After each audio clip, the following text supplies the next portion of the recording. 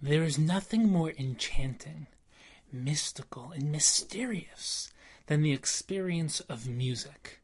It has the ability to reach the very roots of our soul.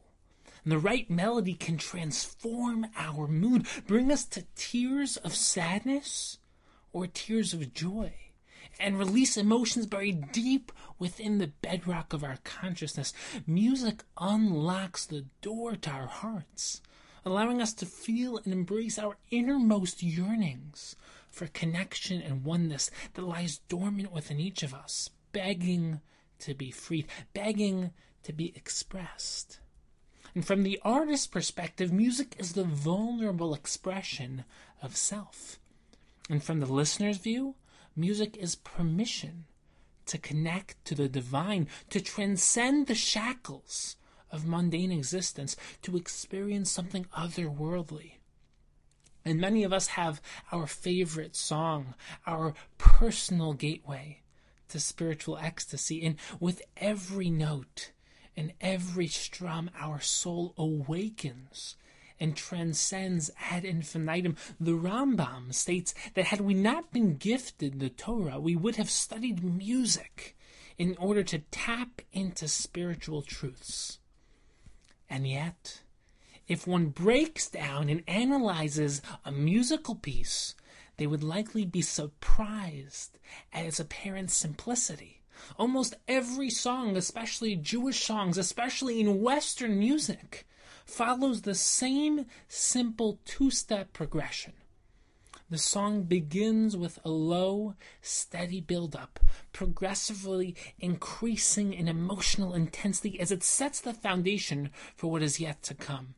And this build-up repeats itself, again rising in intensity before bursting into the chorus, where the contained intro expands into a full expression of emotion, where the soul erupts unfiltered, guided by the stirring melody and perfect words to capture the indescribable tune. And the chorus then reverts back to the lower intro, and this process repeats itself, sometimes with a bridge, until the song finishes. This is the simple structure of a song. A circle, 2 low verses, 2 high, and repeat. Now, one would expect music, one of the most spiritually uplifting experiences known to mankind, to be more complex, more novel than a simple circle.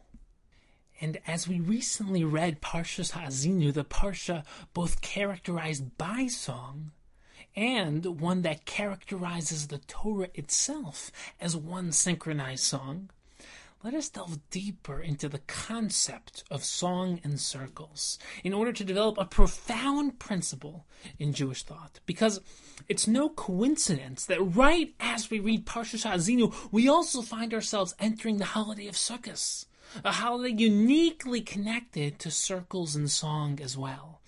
Every day of Sukkot, as we recite the Hakafos, we walk in a circle. And on Simchas Torah, as we celebrate the completion of the Torah with joyous song, we repeat this circular process 7 times over, walking in circles. So what is it about song that so enraptures the human spirit, and how is this connected to the concept of circles? You see, a circle represents spiritual death. It's a geometrical anomaly, as it's the only shape with no newness, no turns, no corners, no changes. A circle is a cycle that goes nowhere, contains no growth, and lacks any evolution. No point on the circle is unique. Each point is equidistant to the center, and a circle simply returns back to its starting point without making any progress. In actuality, a circle has no beginning and no end. But Judaism is a system that is uniquely founded on the concept of newness. The very first mitzvah, the very first commandment given to the Jewish people upon leaving Egypt was the commandment to declare the new month. HaChodesh Hazeh Lochem Rosh Chadashim. And why is this so? It seems like a secondary concept, not nearly as important as the mitzvahs of Shabbos, Bris Milah, and many other essential mitzvahs. But the answer is profound. Upon leaving Egypt, the Jewish people were experiencing their very own birth, their inception as a nation. And the Hebrew word for month, chodesh, also spells chadash, new. The Jewish people are a people who count by the lunar year built from months. Just as the moon constantly changes as it waxes and wanes, we are a people of newness and constant growth, waxing and waning through our endless evolution. The Western world counts by the solar year, which is based on the Earth's yearly rotation around the sun. And the Hebrew word for year is shana, which also means old and comes from the same root as the word yashen, which means sleeping. It reflects the concept of repetition and mindless cycles and circles, as the word sheni means to repeat or to do something twice. And the sun does not appear to change, it remains static. And a life of Shana represents a life spent spiritually sleeping, lacking any growth or newness. In a solar year, the months are merely a practical way of breaking down the year, but in a lunar year, the months are the creative building blocks that come together to form the year. In essence, the Jewish system is built from 12 creative months, not a single repeating year. However, to understand the true ideals of Judaism and to reframe how we're meant to relate to circles, we have to briefly delve into the nature of time. The assumed and widely accepted understanding of time is that it moves in a straight line. Hashem created our world of space and time, and since its inception, time has moved inexorably forward. And along this line of time is the past, present, and the future. And if we're to move backward on this line of time, we could peer through history and find Avram Avinu at the Akedah, Moshe Rabbeinu receiving the Torah, and the Rambam writing the Mishnah Torah. Our current experience is taking place in the middle of that line, the present. And if we can move forward along the line, we would see events that have not yet occurred. However, there's a major challenge to this theory. There's a piyut in the Pesach Haggadah which states that Avram Avinu served matzah to the three malachim, the three angels who visited him, because it was Pesach at that time. And Rashi quotes this opinion on the Psukim in Bereshis and says that Lot did the same for the malachim, the angels who came to him in Sodom. Now, how can this be? The mitzvah of matzah originates from the events that occurred during the Yetzias Mitzrayim, an event that would not occur for another few centuries. What is going on here? But to understand why Avram and Lot served their guests matzah before Pesach even occurred, we have to develop a deeper understanding of time. Time does not move along one continuous straight line. It actually circles around in a repeating yearly cycle. And as the Ramchal explains, Hashem created thematic cycles of time where each point in the year holds unique spiritual energies. And Rosh Hashanah, Yom Kippur, Sukkot, all the Chagim are each associated with their own unique spiritual themes in time. And this deep understanding transforms our perception of time. We don't celebrate freedom each year on the 15th of Nisan because that's when the Jews were freed from Egypt. Rather, the Jews were redeemed from Egypt on the 15th of Nisan because that is Zman Chirusinu. That is the time of freedom. That power of freedom is what allowed the Jews to escape the slavery of Mitzrayim. And this is why Avram and Lot ate matzah long before the actual Geula, long before the actual redemption. It's because matzah represents freedom. And Avram and Lot tapped into the spiritual waves of freedom that were inherent at that point in time. They weren't commemorating a historical event. They were tapping into the deep energies of time that was inherent at that point in the circle. And so, too, we don't simply commemorate a historical event as we experience each holiday, but rather we tap into the deep energies inherent at that point in time. And it's clear that time is not a continuous line, it's a circle. When we celebrate Sukkot, we're not commemorating history. We're experiencing the theme of Sukkot. We're connecting to Hashem on that deep level. We're sitting in a sukkah not as some commemoration of a historical event that occurred thousands of years ago. It's happening right now. That is the concept of the circle, but even the circle analogy is limiting.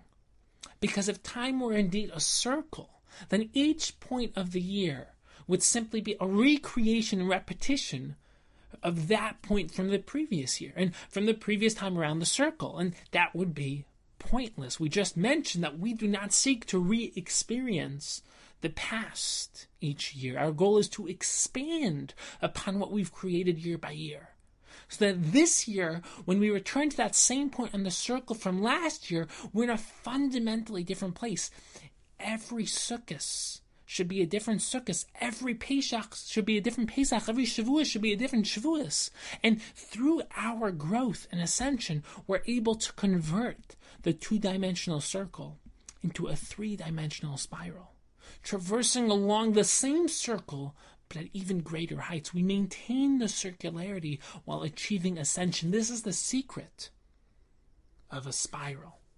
And the same is true for all spiritual circles. The ideal is not to transcend the circular system, but to uplift it, to transform it, to turn the circle into a spiral, to find innovative ways of creating newness within the circular system, not beyond it. And this is the concept of a song. Although a song may superficially appear to be like a circle, where it has two low verses and two high and just repeats itself, a song is actually meant to be a spiral.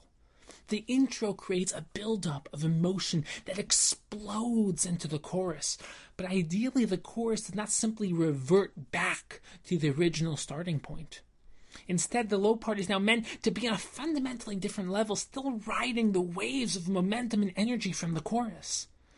And the low part is deeper this time, and you can feel the greater level of intensity. And then, as the low part builds up even more powerfully, it bursts into an even more powerful and explosive chorus. And this process can theoretically repeat itself ad infinitum.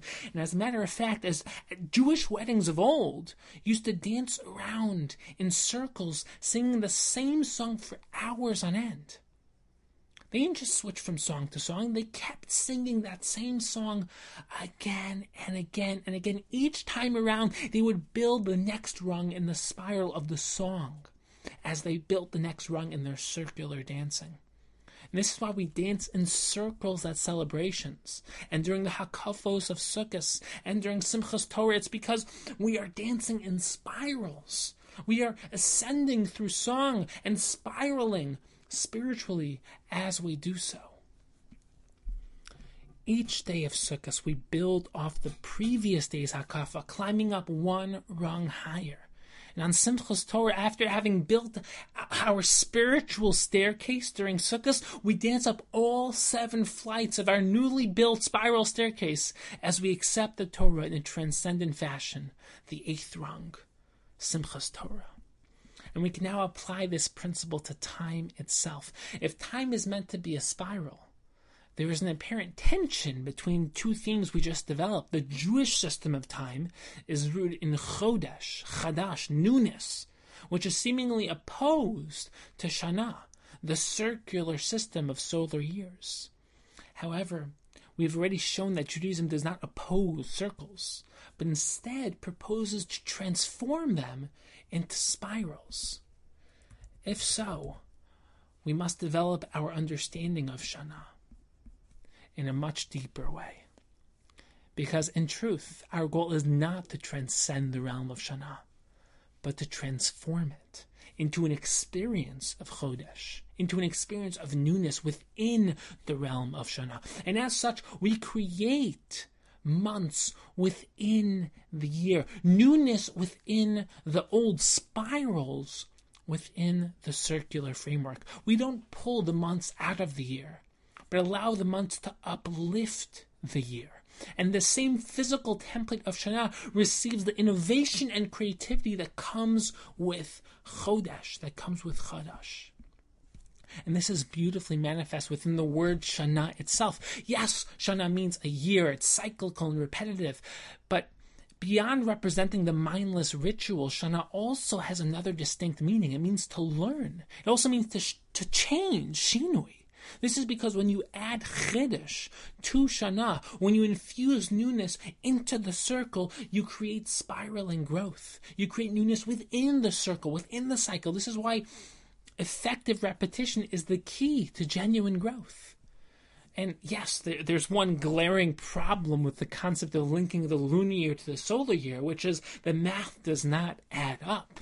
A full lunar year is 355 days, and a full solar year is 365 days. So, as such, there's a full 10 days missing if one unites the lunar and solar years. So, how can we create this link?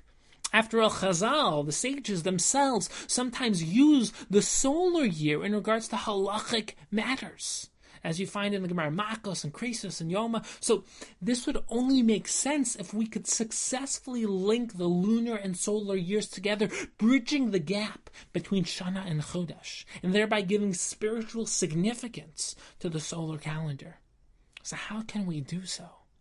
So the Vilna Gaon, in his Perush to Sefer Tzniusan, chapter 2, in Perek Beis, explains that the 10 days of the Aseret Yemei Teshuvah, the 10 days of repentance, of returning to our higher selves, returning to Hashem, these 10 days serve as the link between the lunar and solar year.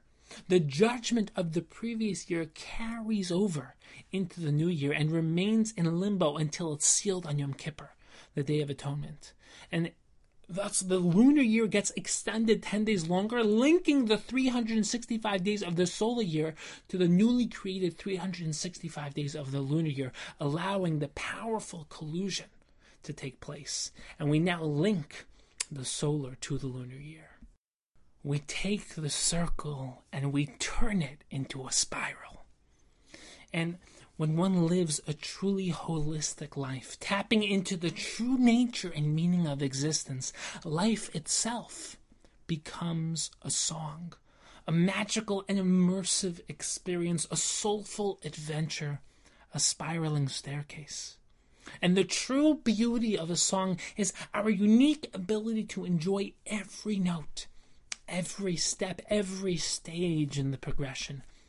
And if one learns how to live life like this, whereby every step was not only a means towards becoming something else, but was fully experienced, embraced, and treasured, then life itself would transform into a cosmic symphony whereby every aspect of reality played its notes and everyone around became redefined as a unique musician in Hashem's eternal orchestra.